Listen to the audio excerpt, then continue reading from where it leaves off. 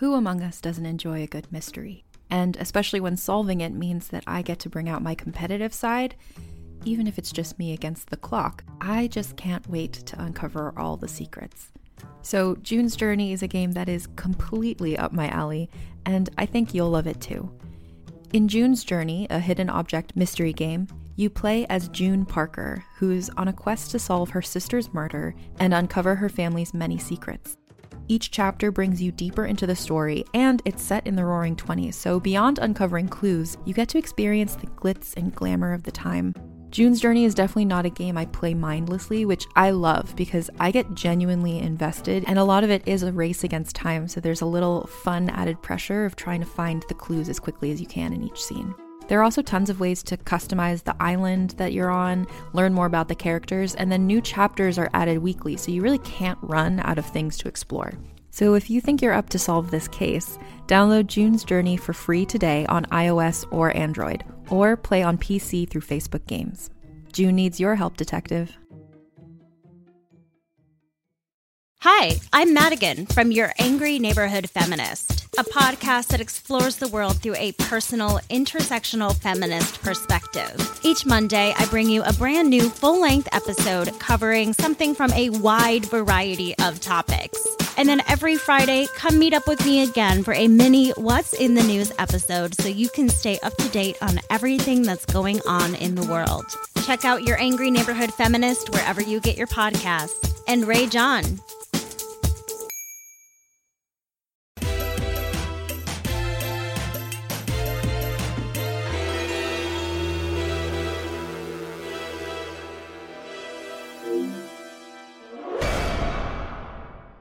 Beyond and hello and welcome to Podcast Beyond episode 777. It's a good lucky number. I'm your host, Max Scoville, and I'm joined by Josh Dew. Hi. Jada Griffin. Hello. And game director for God of War Ragnarok, Eric Williams from Sony Santa Monica. Welcome. Hello. Thank you so much for having me.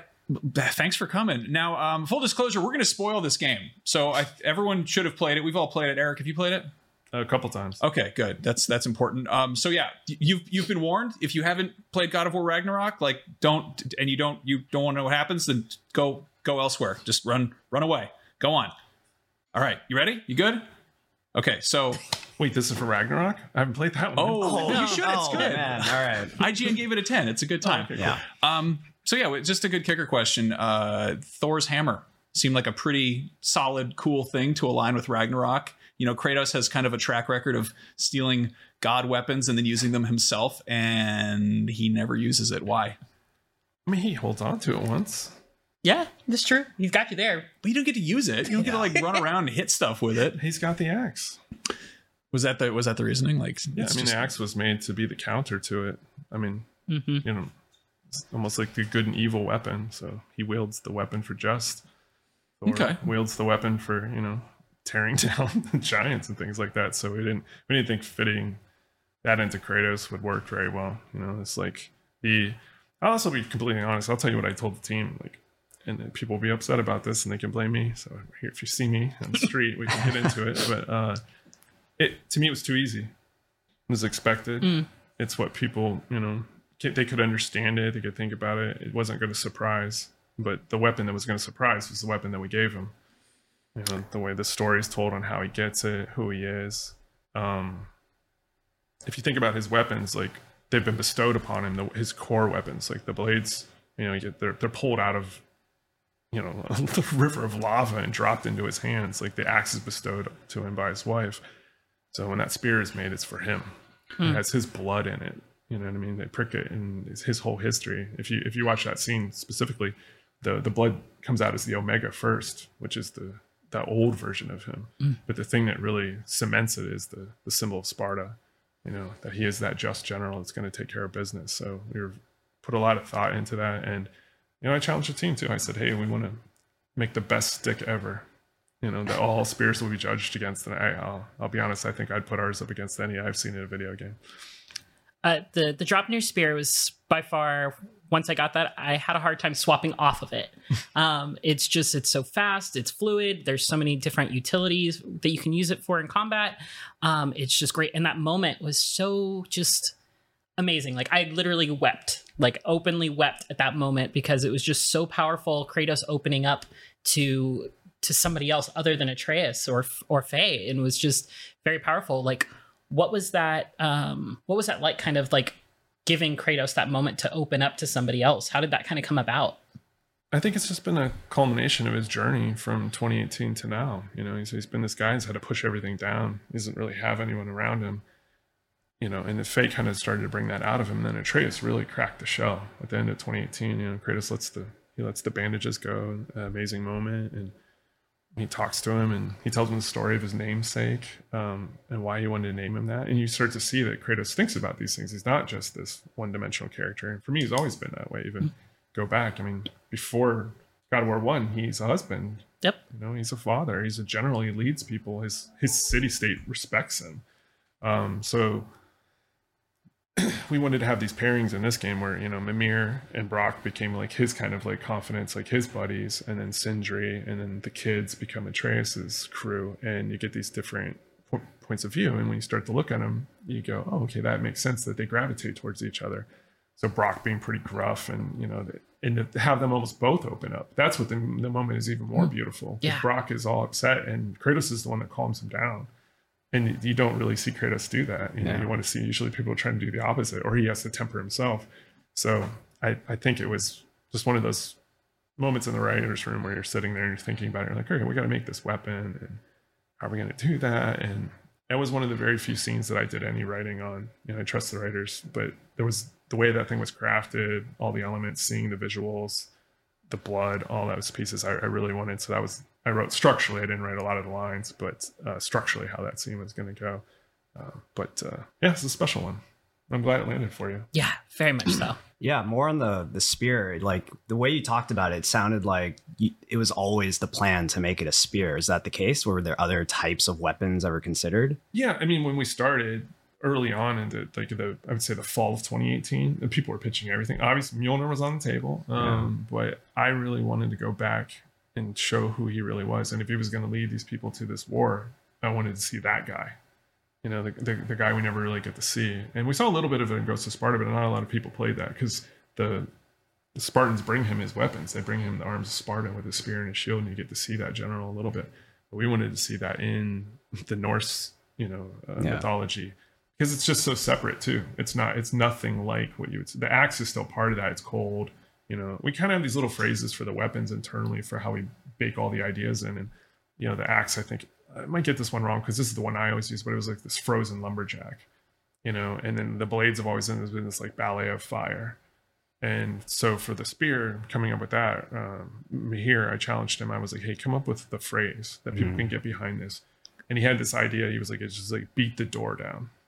You know, and that's what he wanted out of that spear. It wasn't just this pokey thing that thrusted. It was this thing that just like literally would smash your face in, you know, and he does that when you start hitting the R1 and he starts stabbing, but then he starts coming with the blunt side, and it just, everything crushes. And then when you detonate it and you see all those rocks explode, and it just had this violence to it, but it was through this kind of very forceful Kratos imposing his will as a general with a thinking mindset, because you can't just go berserk with that weapon. You have to think about what you're doing. It has precision, it has a tight area of hit, you know, there's so many things that are put into it from both the storytelling and the combat that we wanted to be folded in, where you kind of can't tell the difference. Yeah. And that's, I think, what the team is very good at. They blur the lines on everything, so it just feels like it feels right. Yeah, it felt really distinct. I remember the first time I grabbed it, I was like so used to playing with the blades, with the axe, and I grabbed the spear and I start swinging it around. I'm like, I don't know if I like this. At first, I was like, it's a different style, it's a different rhythm too. But after a while, I was like, man, this thing kind of slaps. And then especially when you're just like chucking at it from a distance, I'm like, that was my favorite part. I was like, I mean, I'm never like, I don't care about Kratos like using a bow and arrow, like that's not badass. But like chucking this javelin like 30 meters away and then exploding it, like, man, that was a great idea. And combining it as well with Draupnir, which is like an item from Norse mythology. Was that also always the plan, or? So we started with the spear, and then I started to think about like, well, if we want to have infinite spears, we have to come up with some way to do this. We can't just like gamify it. We want it to be part of the lore. And we were talking about Draupnir, and we were like, oh, well, it does duplicate. And then it was just one of those peanut butter chocolate moments in my head where I was like, hey, what about this? And they're like, are you serious? You think we could pull that off? And I'll go back. We even had a crazier thing because it had the wind element early on where when you would detonate it would shatter into a bunch of rings and it would leave shrapnel on the ground. And then if you were able to like kind of use the wind, it would pick that up and you would get this kind of like shotgun pelting effect. But it just became too much where the player was just overwhelmed with too many things to worry about. So we ended up pulling that idea back. But even then there was like rings everywhere. And this is Sonic the Hedgehog. You can't do that. So it led you right into it because then that became the joke. Like, okay, what is that going to sound like? And then everybody's like, do. It's like, all right. Like that's, we got to get back into our realm, and we don't want him like having that noise. But yeah, it was. And then the moment with Sindri to go down and get it, then made sure both of the blacksmiths. We knew Brock was going to be the one to go, but we needed to make sure they were both part of crafting the thing. So then seeing him go down there and the little Scrooge McDuck money bin, to get the ring. That was a really cool moment. Right? I had no idea what the plan was. They're like, okay, we got something for this weapon. And he descends down this well and just lands, in the Scrooge McDuck pool of golden rings. And I was like, oh my gosh, this is like crazy. They're loaded. Yeah. That's true too. They've got so much money. Set. Like, why are they still blacksmithing? They could retire. Why are they asking me for my hack silver? Parts and labor, man. Yeah. Dwarves. Now, clearly, like the team really has this kind of like almost like poetic approach, like Frozen Lumberjack, like Ballet of Fire. I guess I'm curious, what was the kind of core philosophy with Ragnarok compared to 2018? Like, was there like a sort of just I don't know, motivational phrase or like a really just it's like a very focused, vague question here. I'll go with the super high level one. I've always had this kind of theory. It's, this is a math formula that doesn't work, but it makes sense metaphorically to what you're trying to do. And I got the team to kind of buy into this idea of all 8s make a 10. If everything in your game is at an 8 or above, then it will always rise. And if you have anything that's lower than that, it pulls down, and then people like yourselves can pick it apart. All right. Yeah, this is fair. Shots fired. But you can tear it down. So what we would say, is like, okay, cool. Like this is getting really, really good. Animator, you could take that to a 10, but over here, this animation, maybe we didn't get the cloth right or whatever. Maybe we could hop on that and pull that up from like a 6 to an 8. And then if you have everything, like again, sitting at that level, it's just like, man, everything is so good. This is really good. And it does its opposite effect. It pushes up. And it's just one of those ideas that if, glass half empty, glass half full. So if you have more things that are full, then people are more apt to be like, this is really positive and this is creative and amazing. So there's a George Carlin line about never having slept with a 10, and there's more to it after that. It's a similar philosophy, but I like the approach there. And also, I love me some George Carlin. Yeah. So there might be something in there. I'll pull it Can we talk about Heimdall? Sure. He's a dick. Oh, I hated him. My favorite fight of the game, by far. Scott Porter absolutely crushed that character. Yeah. He was so worried because we didn't want to let the character loose into the wild. And he kept saying, man, why can't we talk about him? I was like, because we want him to be a surprise. He's so good. Because we've seen the playtest feedback and everything you guys are saying echoed across like 20 playtests. And I'd send him the little quips. And he's like, but do they like him? And I was like, no, but that's a good thing, So, but Scott was amazing. But that fight is a hard fight. Like, how do you make a fight where you can't hit a guy? And these are the kind of challenges we like to take on. And Adam Oliver, the main combat designer on that, he was new to the studio, never built a boss fight before. So it was a big challenge for him. And he struggled for a bit, but he stayed after it. And, I think it's one of those, you won't forget that fight. No. As a podcast network, our first priority has always been audio and the stories we're able to share with you. But we also sell merch, and organizing that was made both possible and easy with Shopify. Shopify is the global commerce platform that helps you sell and grow at every stage of your business, from the launch your online shop stage all the way to the did we just hit 1 million orders stage. Whether you're selling scented soap or offering outdoor outfits, Shopify helps you sell everywhere.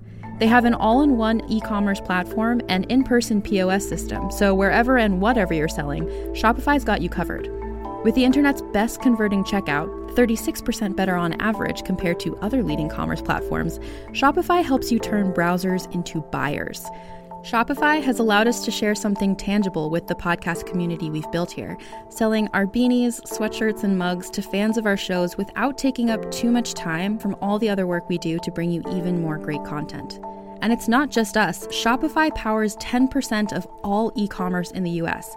Shopify is also the global force behind Allbirds, Rothy's, and Brooklinen, and millions of other entrepreneurs of every size across 175 countries. Because businesses that grow with Shopify. Sign up for a $1 per month trial period at shopify.com/realm, all lowercase. Go to shopify.com/REALM now to grow your business, no matter what stage you're in. Shopify.com/realm.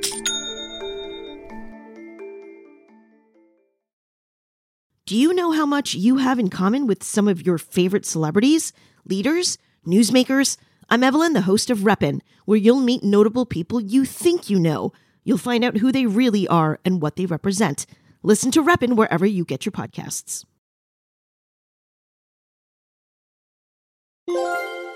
Okay, so you're probably all aware of the Callisto Protocol. It's a survival horror game coming to PlayStation, Xbox, and PC platforms on December 2nd. And if you want to delve into this terrifying universe a little bit early, you should check out Helix Station. It's a Callisto Protocol narrative companion podcast that stars Gwendolyn Christie and Michael Ironside.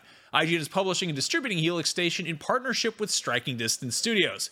In episode 3 of the show, our heroes Percy and Kane crossed paths with the daughter of the prisoner who they were tracking and stumbled upon a strange alien creature in suspended animation, frozen in a block of ice, which, as luck would have it, is starting to melt. What could possibly go wrong?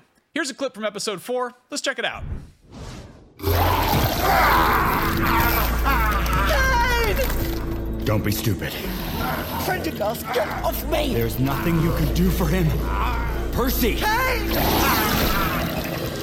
Percy. Don't look. Run.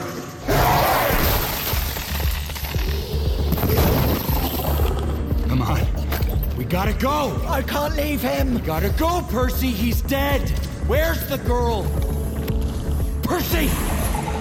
In the vent. Come on. Get inside. Eat Move your ass! Juniper, you down there? Yeah, I'm here. We gotta move, kid. Come on. There's a problem. No there's a problem. Juniper, go! Okay. Vent is shaky as I tried telling you we can't keep going. The vent is all wobbly. We're too heavy. We gotta take our chances. Move! Whoa.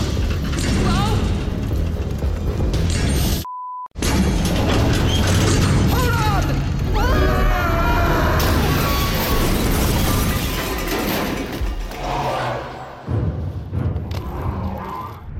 That was a sample of episode 4 of Helix Station, a Callisto Protocol companion podcast that's coming out leading up to the release of the game on December 2nd. The first 4 episodes are out now, and new ones are coming out every Thursday, and you can find them wherever you get your podcasts. And now, back to Beyond.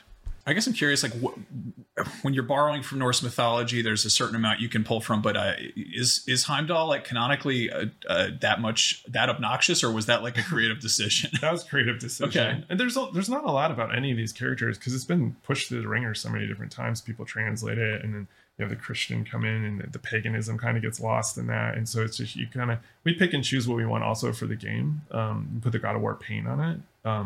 The one thing that I did take is I read this one time somewhere is he had gold teeth, and I was like, oh, that's even makes him more obnoxious, so we'll give him gold teeth, you know. And yeah, we just wanted him to be what do we say, we wanted him to have the most punchable face. Yeah, he definitely had a punchable face, and I enjoyed punching it. Yeah, and so that build up to where you clip him, yes, clips him, and if you didn't notice, like he clips him with the right hand, and he cuts him just right, and he hits him with the ring, clips him with the ring on his hands. Yeah, so he still gets him with Draupnir even when he's in that moment. So just those little touches for us that are like special. Yeah, I like there wasn't a character like that for me in 2018, and like I think you could have like characterize Heimdall in a way that's just like, I am, like, based on my Googling, like, his whole thing is, I'm a very loyal servant of Odin. I'm dedicated. I'm just a good, like, dedicated guy. And he's I think he's closest to, like, the god of the humans, right? He kind of helped create their class system and whatnot. So why did you decide him to make him such a dick? Because, like, it's awesome because you're dancing right on the line of why we did that. So we try to look at all these gods they have these abilities, but they're not always good. You know what I mean? And I don't mean that in a sense of their nature. The ability is not always a good thing. So like Baldur, if we go back and look at that, we'll use that as like the starting point. He can't feel anything. Imagine what that would do to you as a person. If you can't feel anything at all, it's going to drive you crazy at some point. You're going to be a little messed up. So we were like, well, if you could always see what people's intentions are, what would that do to you? And he's just like, you can't be around people. It's like everybody's gross. They always want something, or there's a reason behind it. So he's just kind of shut off. But that's not really, I mean, he's still just a dick at his core. But, it's that part piled on top of it. And that's why when he's looking at the kid for the first time, he's like, he starts saying wild stuff like, I see cities burn because of you. It's like, he's not making that up. It's like, he really sees this in him. And so we were like, okay, if you take that, then there's almost a reasoning behind it.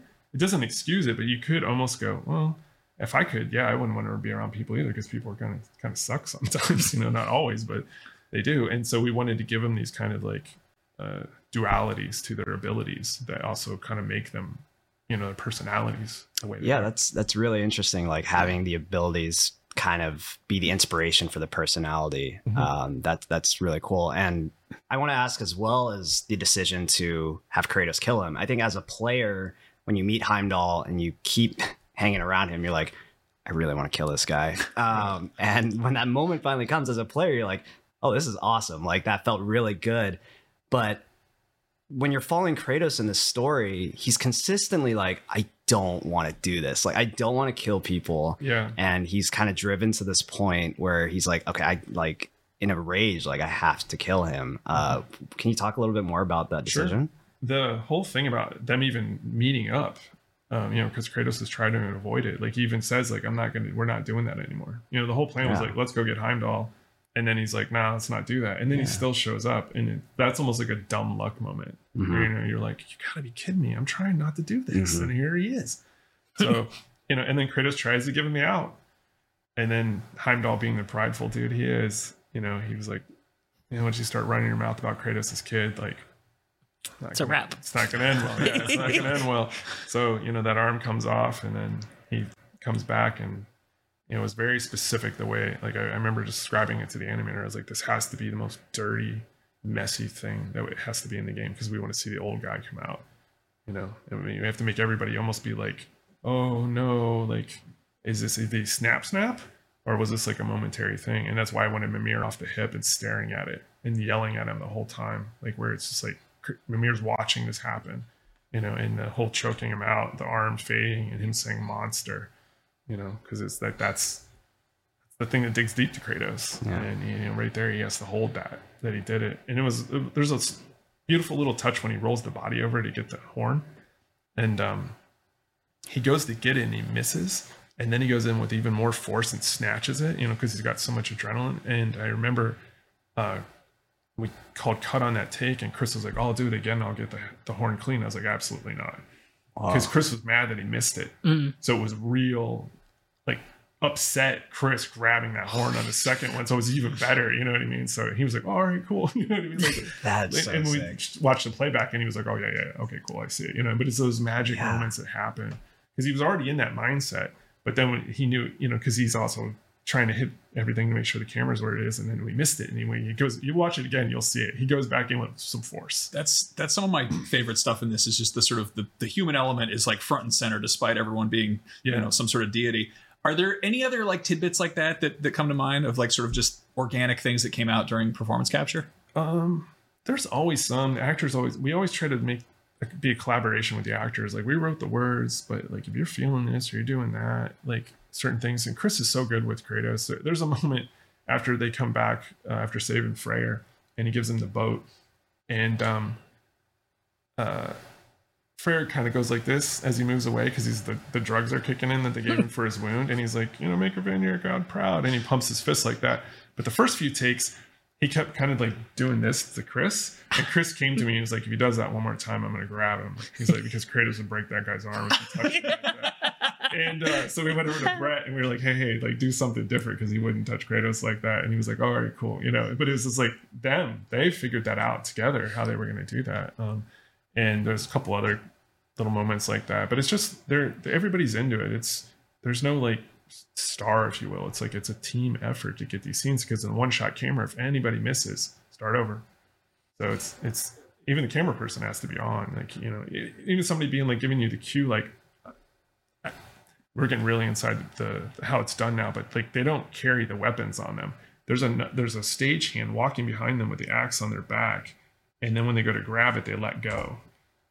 And if that gets dropped or whatever, and then you got to start over again. You know what I mean? It's all these little moments. It's just a ballet, and if you see it, you'd be like, whoa, this is wild. How this can, and then you get all that emotion at the same time when they're trying to hit all these little pieces and these micro bits. And another really one that I love personally is when the kids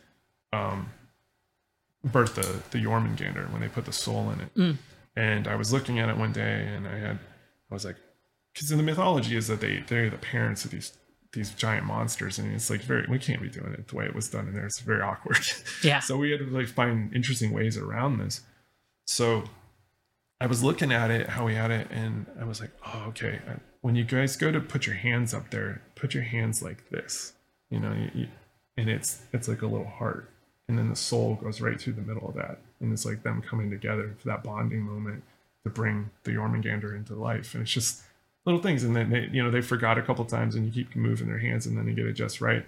And then that ended up becoming the cover of the 7-inch that comes with the collector's edition. If you look at that, that's their hands like that with Angerboda and Atreus running into the field. Oh, whoa. Yeah. That's awesome. I'm really curious, when did the team know that Ragnarok was happening? Was it like, did you end 2018 knowing that there was going to be something afterwards, or was this sort of you left it hanging and picked up? Well, I mean, they most definitely wanted us to make a sequel. The game did okay, right? So, but what it was going to be was still up in the air at that point. And then the first talk was like, okay, is it going to be 2 or 3 games? And then we kind of got to the point where we were like, I think we can do it in 2. And then Corey was very adamant, like, hey, I think 2 is the way to go. I think we can touch this up. And then at that moment, he gave me like 3 things that had to be done. And I said, okay. And now he's like, what are the 3 things? He's like, well, Ragnarok's going to happen. The kid's got to leave. And Brock's got to die. And I said, okay. And he goes, do you know why Brock needs to die? And I said, yeah, I remember we talked about this a long time ago, that he's the family dog. And so that's why. And he said, yep. And then that was it. Pretty much like, and then the rest of the time was like me just checking in with him, like, we're going to do this. How do you feel about it? And he's like, that's good to go. So you bookended the entire game with the deaths of family dogs. Pretty much. It's not really a fan favorite approach, but sure, go off. So, but I mean, it works. It works. It Family definitely dogs works. dying. It works. Metaphorically, Yes. but it's the I mean, Corey just like, we have that trust with each other. So he was like, that's like the things that he had, and we just worked and the writers back and forth, and that takes a while, to get all the little beats and how everything's going to come together. And but yeah, Ragnarok was the thing, but we didn't want it to be the focus. Like, even though the game's called that, I think that's where some people get a little like perhaps frustrated with pacing and whatnot. They're like, think it's just going to be Ragnarok from the start till the end, and it just comes in towards the end. And it's because it's like nobody wants it to happen. It's just, we're in this weird limbo period of Fimbulwinter, and as long as nobody blows the horn, we're good. And then it has to be a really good reason to blow the horn, and then we give a good reason to blow the horn, right? Because you can't lose the family dog. There it is. Yeah. Was obviously, you're supposed to kill your darlings and all that. Was there ever a maybe more bloodthirsty point in the writer's room where other characters were going to get killed off, or was there ideas getting kicked around there? I mean, no, we weren't like going to do any kind of weird red wedding thing or anything like that. Like, we like it. We love our characters, like even the ones we killed, we felt, like it had to be done with a sense of purpose and good reason. It couldn't just be done like flippantly. So I don't think so. We were pretty pretty set with the cast. I don't. This game was wild because normally you do a lot of like trimming, and we only trimmed a little bit out of this game. Like we had a really solid plan and just kind of stayed after it. And I thought the team was ready to do something in this scale, and I think they showed and proved that they could.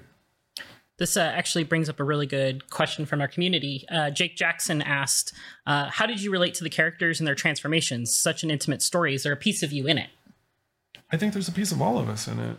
Sure, there's little tidbits of stories I told to the writers and them telling me, and people on the team like having little anecdotes. I don't want to go into those right now and out people and what was theirs or but yeah, 100%. But a lot of it does just come from, listening to media, just things that kind of like build you up as a person. You kind of want to have other people go, I see you.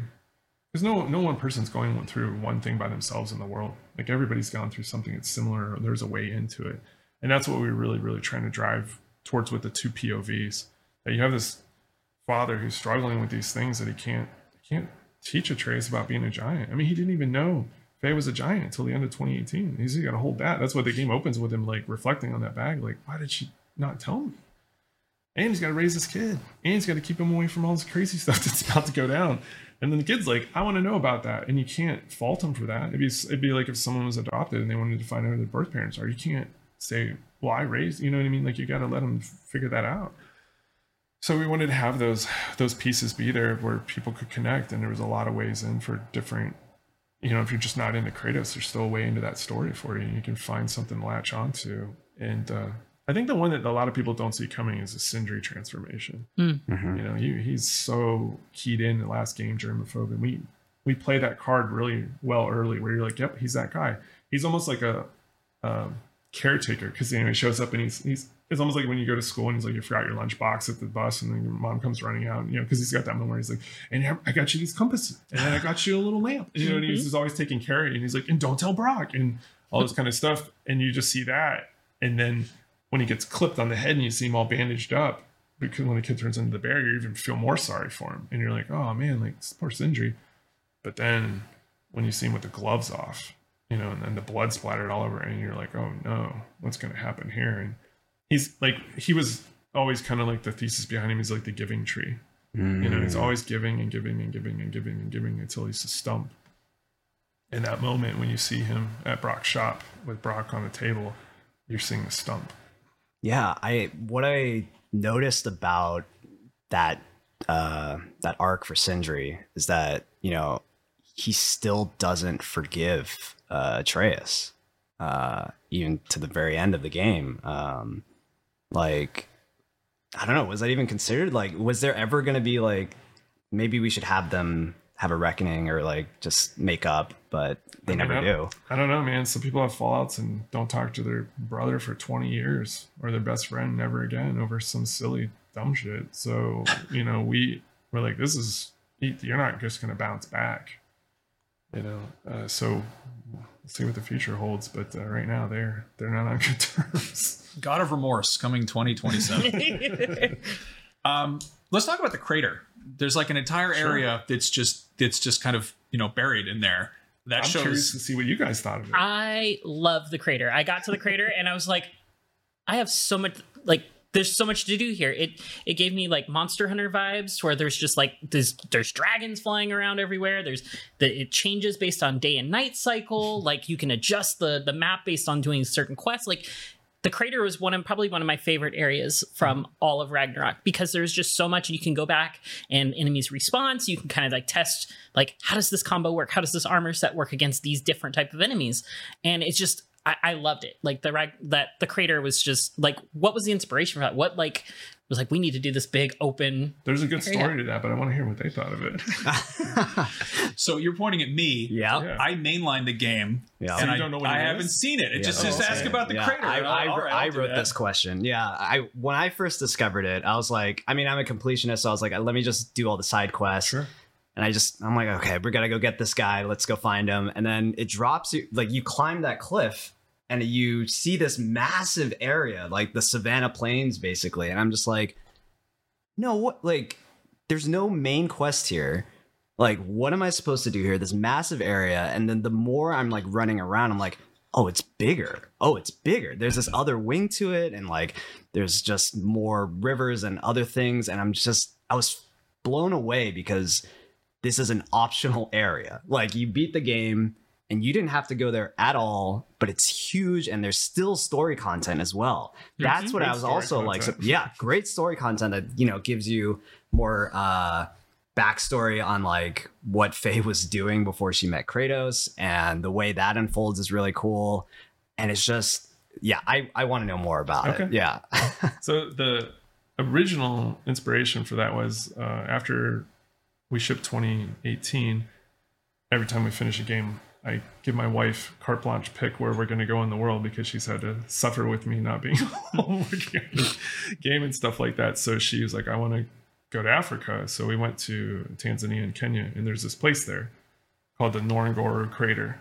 And it's this volcano that collapsed in on itself. And it's this giant valley. And all the animals, minus the birds, they're born and die inside here because the walls are so high they never leave. Only the birds come in and out for the most part. And we spent a whole day there driving around, seeing all the animals. And I watched like a gazelle be killed by a cheetah in the morning. And by the night when we were leaving, there was nothing but a skull left. You literally watch like a thing be on the planet and not be on the planet. But it was this ecosystem, and you had predators and prey and all these things going on at once. And it was just incredible. And when you're looking at it, if you're going to make like an open world game or whatever, you're looking for something that's kind of isolated, but also open. That's why it's always like an island, or some kind of peninsula, or, floating barge. It's something that's like, there's enough to play, but it's like not like where you can go off forever. So I was looking for something we could do that'd be like that. And it just clicked in my head when we were leaving, and I saw it again. Like, I saw the skyline and the clouds and all these things. And I was like, I came back to the team. I was like, hey, we were going to toy around with making an open world space. Check this out. And they were like, let's do that. And the lead encounters guy, Andrew Crucifidis, and he's a level designer by trade. That was his pet project. He was the encounters lead, but he was building a crater as his pet project on the side. Oh my gosh. And with a bunch of other people. Obviously, it took a ton of people, but that was like his thing, and he drove it. All the people, the progression team, the quest, everything that went into that, because it's all layered and you can play it in different orders, and there's so much, and you can do it with Atreus or Freya. Yeah. That's a wild thing if you go back and replay all the XBL spaces. That's our internal team exploration spaces. You can do that with Freya or Atreus, and the dialogue's different. Yep. And so it gives you that kind of, again, the POV is really interesting when you play these spaces. So, but that was something we wanted to take on. It's like almost like an R&D project, but that was so good that we shipped it. I mean, if it turned out terribly, it would be pretty easy to sort of excise it. But yeah, it's and that's sort of some of the, I guess, learnings of how to do this stuff, where it's like it may not work out, and if it does, then it's okay. We can scope it down.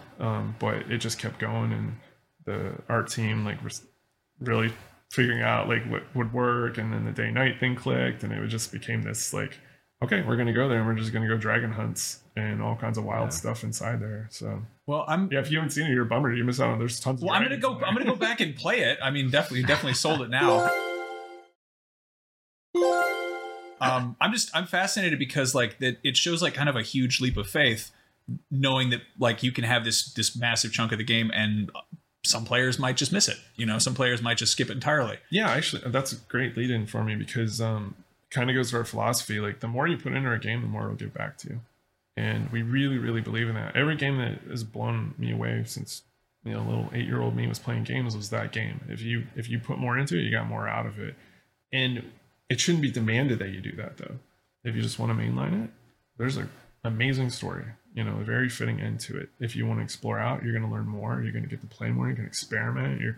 Everything's going to open up. Your armor systems are going to open up. Your weapon components are going to open up. All these things. And that's people that are going to do that. That's what they want anyhow. It's, if you want instant gratification, our game's probably not for you. Like, we make you earn a lot of things in the game. We want you to work for them. Not difficult, just work for them so you can see everything it takes to get somewhere. I think there's a lot of instant gratification in the world right now, and it makes things hollow. And we, even like the the petting of the wolves. You have to earn it. Like Kratos is not just going to go pet those wolves. I helped out a lot with our writing our wiki and our guides and stuff. And at one point, it's like things that, we have things God of War Ragnarok doesn't tell you. And I was like, you can't pet the dog. And then I finished the game and got all the way in. And I was like, hey, remove this. You can pet the dog, but you have to earn it. Yes. And I was like, this is such a amazing little detail that I loved. And I was just like, this made it all. I felt so much better about being able to pet the best boy in the world in all the realms. Yeah, like it's just like both sets. Like if you go do all the raider camps, then you can pet Specky and Svanna and calm them down. And then when you finish the game, if you go to Jotunheim to see Angerboda, then Fenn's there and you get to pick him or pet him, and it's just amazing. So, and that's another thing too. In the post game, I don't think anybody's found everything yet. I was going to ask about that. There's just a lot of hidden things in the post game. I mean, we see this stuff happen where, like, a year and a half after a game comes out, somebody's like, "Hey, I found a boss that no one knew about," or whatever. Is there anything buried that deep? Do you think? I'll be honest, I can't quite answer that 100% because I haven't looked and seen what everybody's found up to this point. But there are things in there. A lot of them are just for us, like fun stuff that we just like, and we wanted it to feel like the world's still there. You can't end and him say, there's much to do, and then it's just like the game's over and then that world stops. So we wanted to have this like living, breathing post game where you get to see little wrap-ups with characters and you get little hints of where they could go in the future. And even though it's the end of the Norse saga, we leave it open for maybe there are other things with other mythologies and whatnot. So we'll see where the future of Santa Monica goes. Now, I mean, if you pay attention to Tyr, I mean, there's a reason why he does the 6 animations that he does at the end of the game. I'm sorry, say that again? So Tyr, once you free real Tyr, yes, yeah, he is in all the realms. Yeah, yes, so we were tracking him. Yeah, is he in Jotunheim? Does he pop up in Jotunheim? I don't think he's in Jotunheim. Okay, he's in Midgard, Alfheim. Goes to the Spark of the World. Yeah. He's at Svartalheim. Vanaheim at the Grotto camp. Right. Yeah. So there's like 6 different places he is. But, okay, so he's in he does very specific animations. Yes. So we may have seen that he's been traveling the world. Yeah. So we noticed that as well. I mean, can I ask about that? Like, sure. Just the fact that I'm gonna get in trouble here in a minute, Joel. The fact that he even comes back at all was a really big surprise for a lot of people who played the game, because that's another like post game thing that, like, if you don't go back to Niflheim and find that prison and then go to the bottom, I mean, hopefully I'm not spoiling it. It's a spoiler cast. It is a spoiler cast. We're spoiling. Yeah. What brought about the decision to even bring him back? Because like once the twist happened, yeah. Straight up, I mean, like, he's an awesome character. Even it's funny if you go back to look at the trailer from 2021. He's in there, and everybody's like, "Oh man, this is amazing!" And then we put him in the end of the 2022 trailer where they're clasping hands, and everybody's like, "This is amazing!" 2 gods, 2 wars. Yeah, kind of vibes. But it's like the trick now. Yeah, And it just like I wanted it into the marketing where people were just, dude, all along they just totally piled it on. But we were like, no, it's real Tyr is. He's still a thing, and we want to know about him. We didn't want to just like throw him under the bus. So if you look in that prison, in the cells, there's a lot of other dead bodies, and and there's a couple characters that are alive in there that you fight, enemies and whatnot. But that's like Odin's whole thing. He was putting his thumb on the scale everywhere by impersonating other people. Yep. There's a super hidden one that only I know about, but I'll tell you today. When you're boating into Svartalheim for the first time, right before the siren goes off, there's a little dwarf on a bridge and he spits over the bridge. I saw that. That's Odin. Wow. Oh my goodness. That's fantastic. And is that dwarf character model in the prison as well? Or? Yeah. Oh my gosh, that's so See, funny. I didn't connect those two. That's man. It's you can't. It's like not 100% because of the clothes are slightly different. Yeah, but right. It's like just little stuff like that to us is everything. The one that a lot of people, I saw someone finally figured it out the other night, was the subtitles. Like when Odin as Tyr speaks, there's no accent on the Y in the subtitles. Oh. Wow. For the entire game, and then when you find real Tyr at the end, the accent's there. Man. Well, we should have just seen that coming a mile away. Yeah. Dead giveaway. That is kind of true. That's how deep the team. I mean, when we decide we're going to do something like that, like, because doing a murder mystery like that kind of thing is like, you know, it could get really tropey. And did you see it coming? No, Right. not at all. Did you feel cheated? No. Right. And so that's like Sixth Sense. That's really hard to do, thread that needle. Right. So when we said we were going to do that, because I remember we were in a meeting one day and we were talking about the Tyr prison and all that, and I said to the writers, I was like, what if Tyr's Odin? And they were like, what?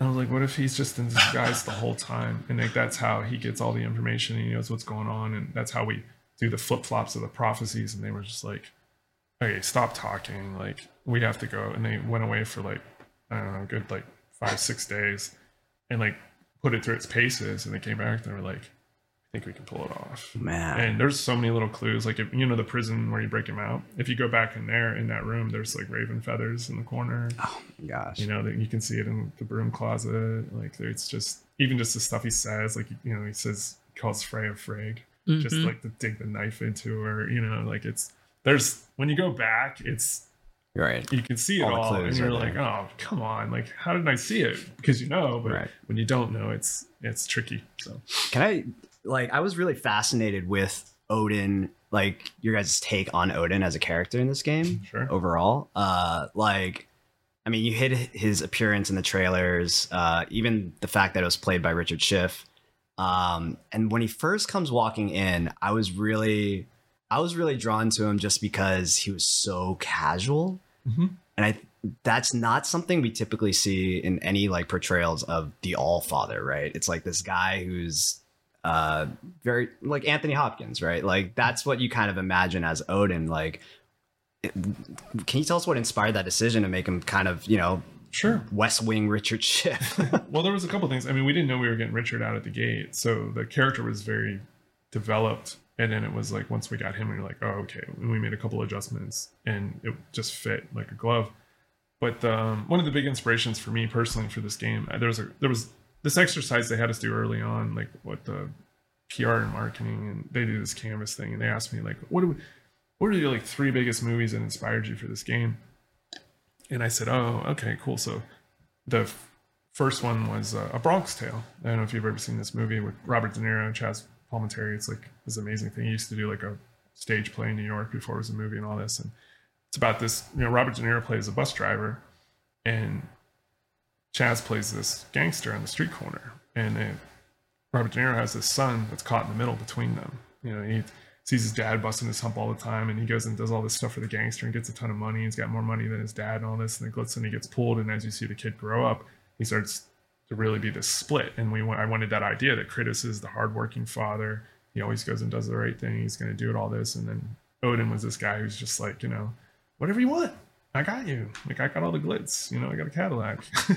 Yeah. So that was like kind of the vibe that I wanted. And I talked to him about also splitting him like almost like a New York chess hustler, you know, where you'd sit down with this unassuming old man and then like all of a sudden you just emptied your pockets playing chess and you don't know what happened, you know. So those things kind of came together. And then when we got Schiff to come on board, it was like instantly it clicked for what we wanted to do. Now, not everyone likes that take, you know, that's when you go out on a limb like that, but not everybody liked Baldur either. You know, they thought he was too, you know, odd for what they thought he was going to be. But again, it goes to those personalities. Like that was part of it. Like Baldur being a little unhinged just because he couldn't feel anything. Yeah.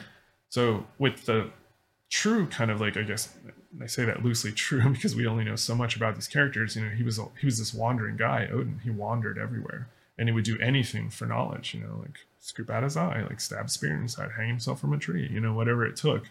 So he's not going to be the grand warrior. He get other people to do what he needed to do, and he can push, you know, with words. And so that's what we really wanted. And that's why when he first comes in, we just wanted that instant, like, you know who I am. You know, no introduction required. Yeah. And just taking everything in that scene. Everybody's respectful, but he's just like pulls a stool, drinks all everything, you know, just whatever. He just runs stuff. And that's the vibe that we want to have. And then when we have that first little, what we call the nickel tour, when the kid shows up and he takes them all around the realms and he's just like, you know, clicking through and just doing everything. And you're just like, this is wild. Like this guy can be anywhere he wants, whenever he wants. And then that's also some of the reason why you're like, well, how could he be oh, that's how he can be 2 places at once, because he can just bounce in and out as he sees fit. So it's like all of it come together, and it's all for that storytelling that we want to do. We try to leave no stone unturned when it comes to the story. And so cool. Now, in regards did you notice the ravens like are on his arm, the tattoos on his arm. Yeah, if you watch through the scenes, you'll know which one's out and which one isn't, because they actually match 100%. Like when both birds are out, he doesn't have them. If one, he's got, it's my God, just the little details like that. I was like noticing. Did you like his hat? Oh yeah, that was my favorite thing. The team hated that. I was like, no, it'll make him even more unassuming. They're like, we hate this dumb hat. I was like, I love it. He looked like Jason Biggs in Loser.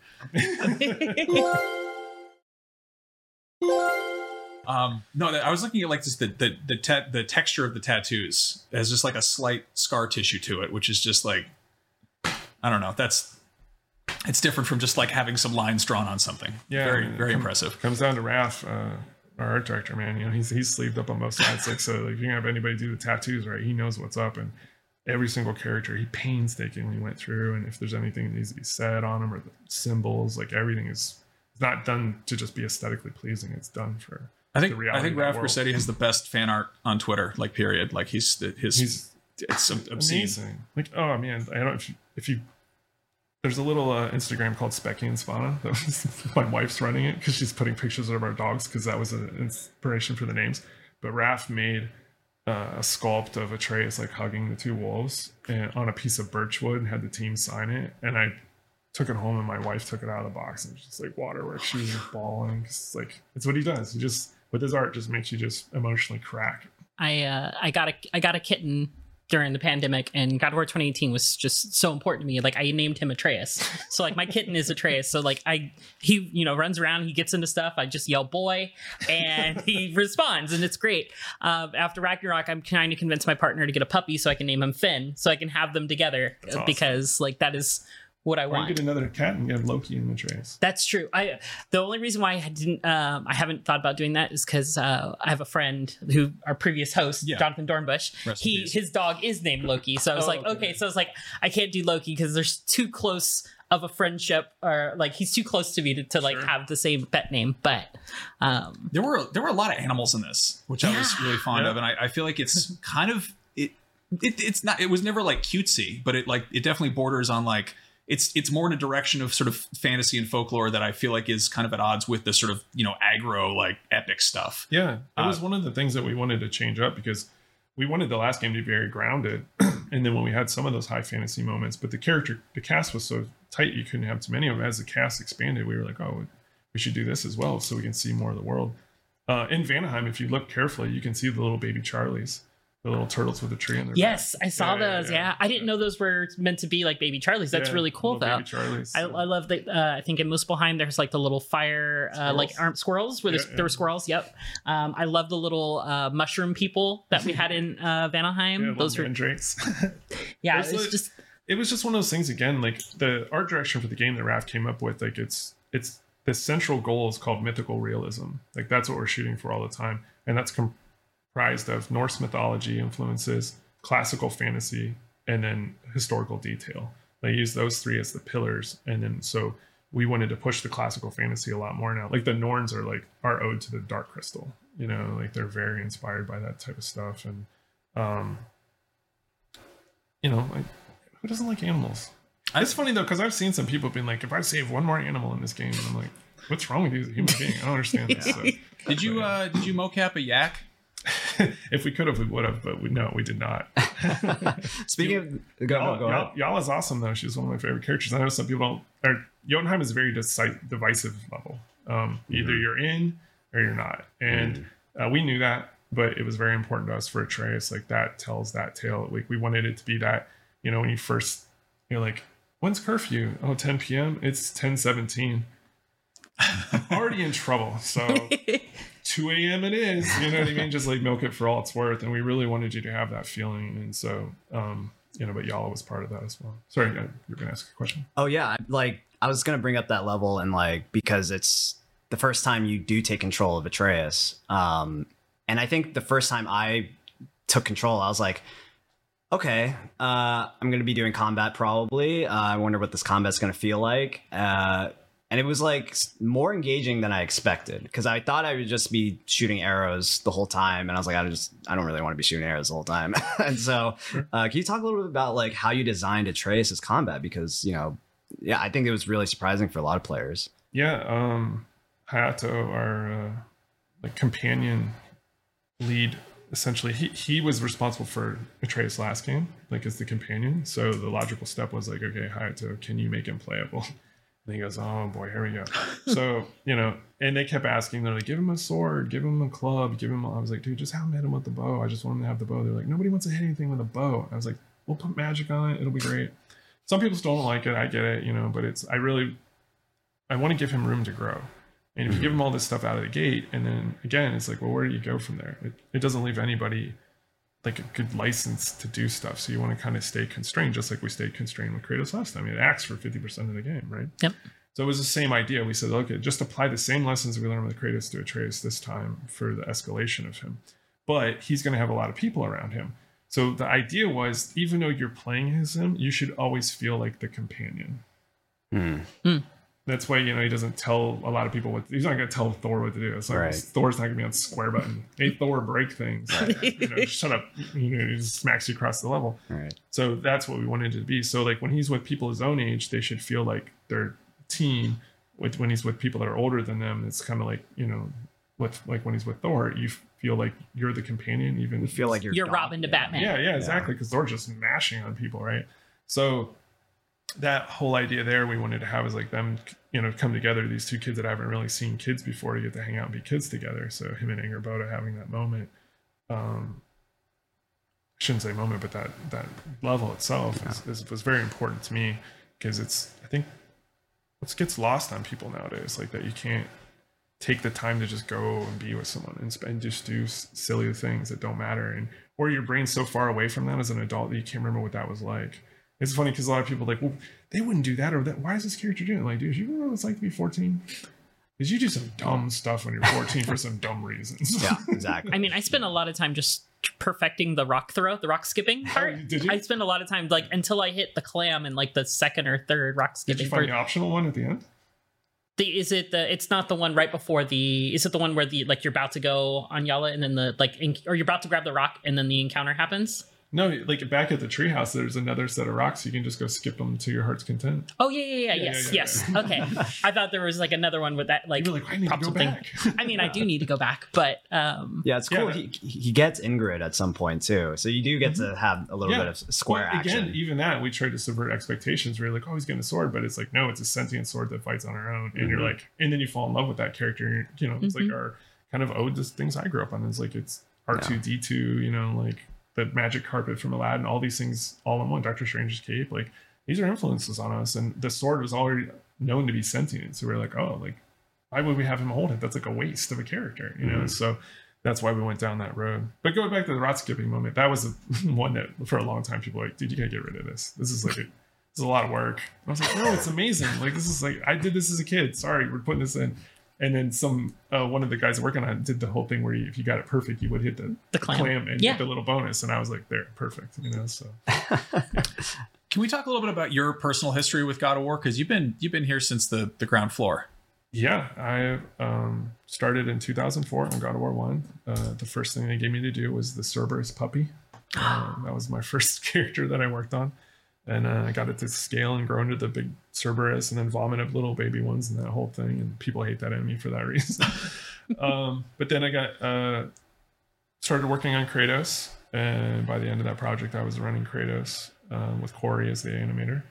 And then Corey was tapped to be the director on God of War 2.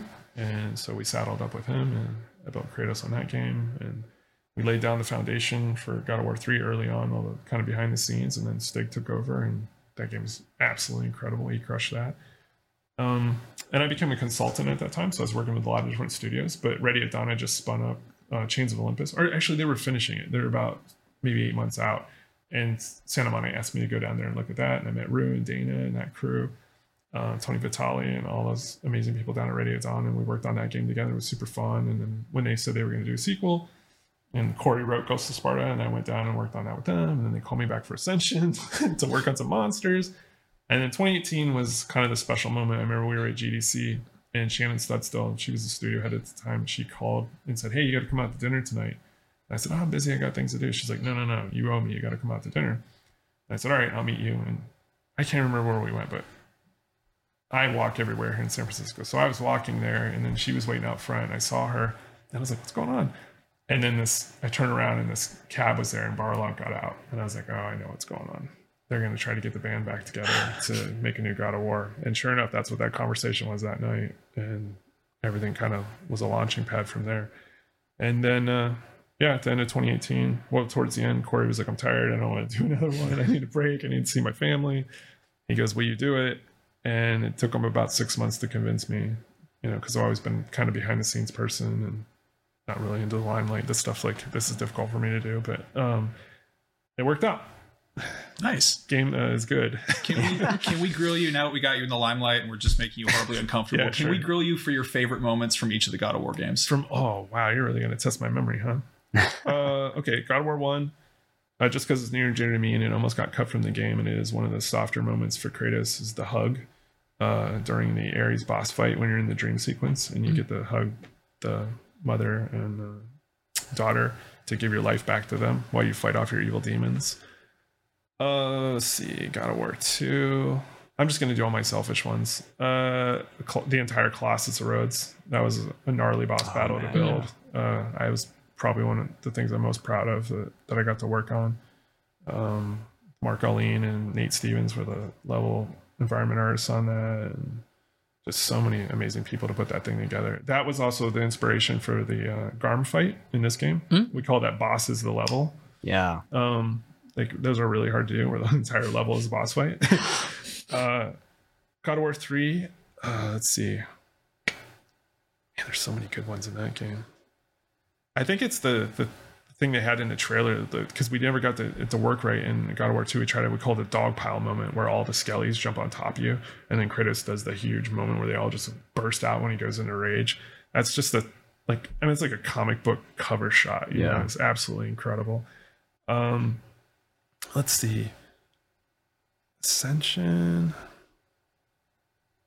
That one's a wild game, because it's like, you do the multiplayer stuff, you do the main game. But I think the Pollux fight is really cool. Like, it's got all the time stuff going on, and that's a great moment in that game. Chains of Olympus.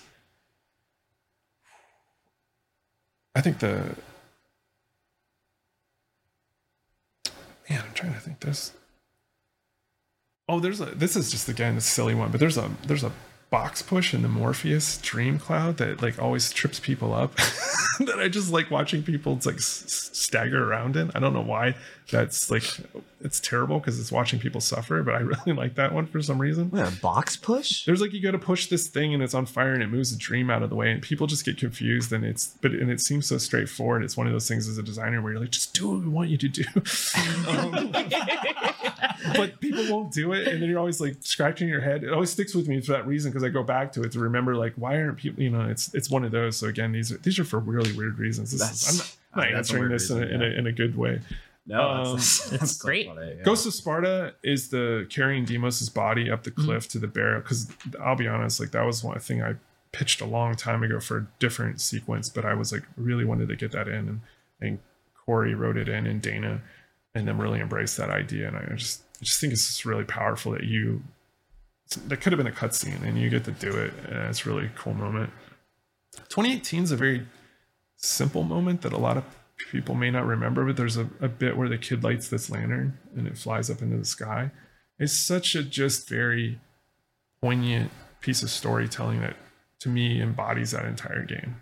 It's like the kid has all this wonder and innocence about him, and Kratos is watching this unfold and really doesn't know how to connect with him yet to like appreciate that and do it with him. Yeah. This Kratos might light the lantern with him, but he didn't, And then Ragnarok, whole game. There you go. It's still too fresh. Like, Yeah. Pick, Good whole answer. game is awesome. Yeah. Akeem Lowanson, one of our castmates, couldn't actually be here today, but he did prepare a little bit of a video, and we want you to show that. He actually has a question for you. But Akeem, take it away.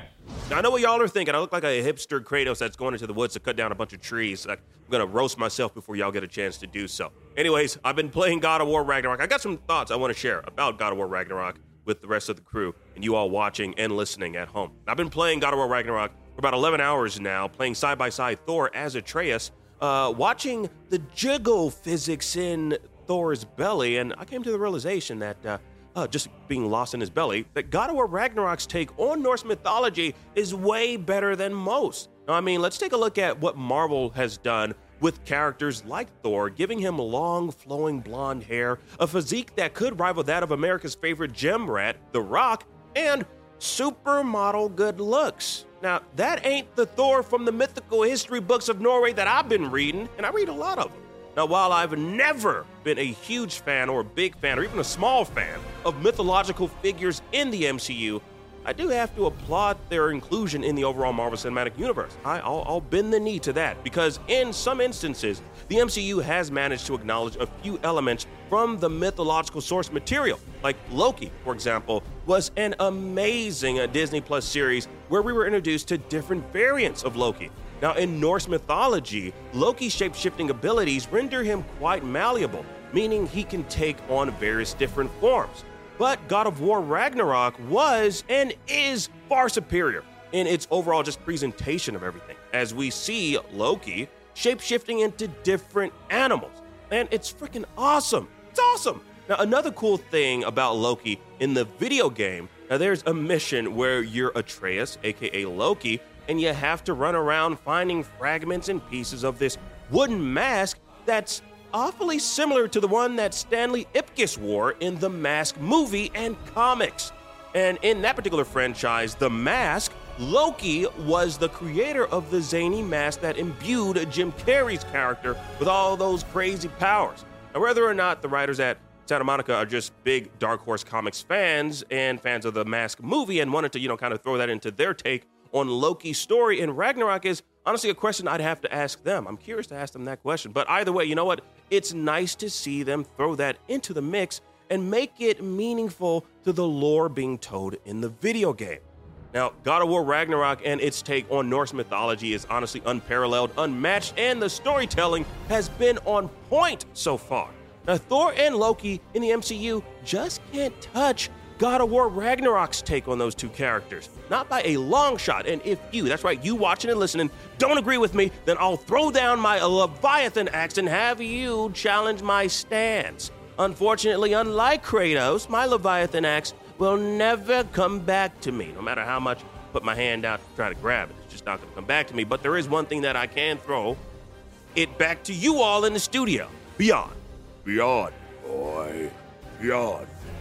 Boy, beyond. All right, I'll stop. Well done, Akeem. So The Mask, is it inspired by Jim Carrey's The Mask?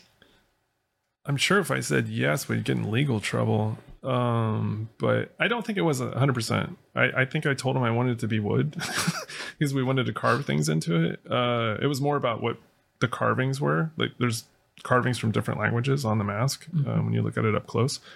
But if there's some kind of thing, maybe somebody snuck something in I didn't even know about, but I don't think it's the monomyth, it's the Joseph Campbell stuff. Everything is drawn from some Jim Carrey movie. Yeah, is that how it goes now? Probably. That's Been retconned. Somebody stop you. You feature from the mask. They both have the same initials. It's just like you replace Joseph Campbell with Jim Carrey now. Pretty much, yeah. No, if you look closely, it says "Smokin" on the top of the mask. Smoking Hero's Journey. Eric, thank you so much for joining us. This has been a huge blast. God of War Ragnarok is obviously worth the wait. It's an epic game. You've been hard at work, and huge congrats to you and the whole team for making it. And thanks for coming by and hanging out with us. Thanks for having me. It's been awesome. Of course. For those of you watching at home, you can find us all on Twitter. I'm Max Scoville. Josh is Josh. Jada is Jada Arena. Eric, are you on Twitter, Instagram, anything you want to plug? Nope. Go buy God of War Ragnarok. It's in stores now, available on all your digital storefronts for your PlayStation 4, PlayStation 5 console. There, that's something you can plug. Yeah. Anyway, while we're plugging things, you can check out IGN Rewards. It is a free thing. Go sign up on IGN. You get discounts and stuff like that. There's also IGN Plus, which gives you the ad-free version and all sorts of other bells and whistles. And on that, beyond. Beyond. Beyond. Beyond.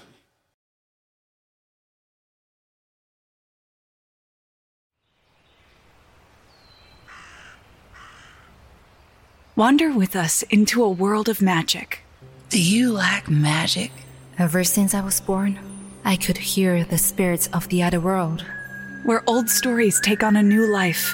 If you break even one of these conditions, the consequence is death. And the world is teeming with possibilities. It's midnight, girls! They're here! Get ready to change! Well, for the last time, we're not kissing, Fritz! Join Jenny and Madeline in this fantastical audio drama as they journey into the stories you grew up with as you've never heard them before. You are no more than a demon! Okay, Gown. Let's do this. And reinvent fairy tales with a feminist twist. Ready for your next adventure? Then we'll see you soon in the forest of feminist fairy tales.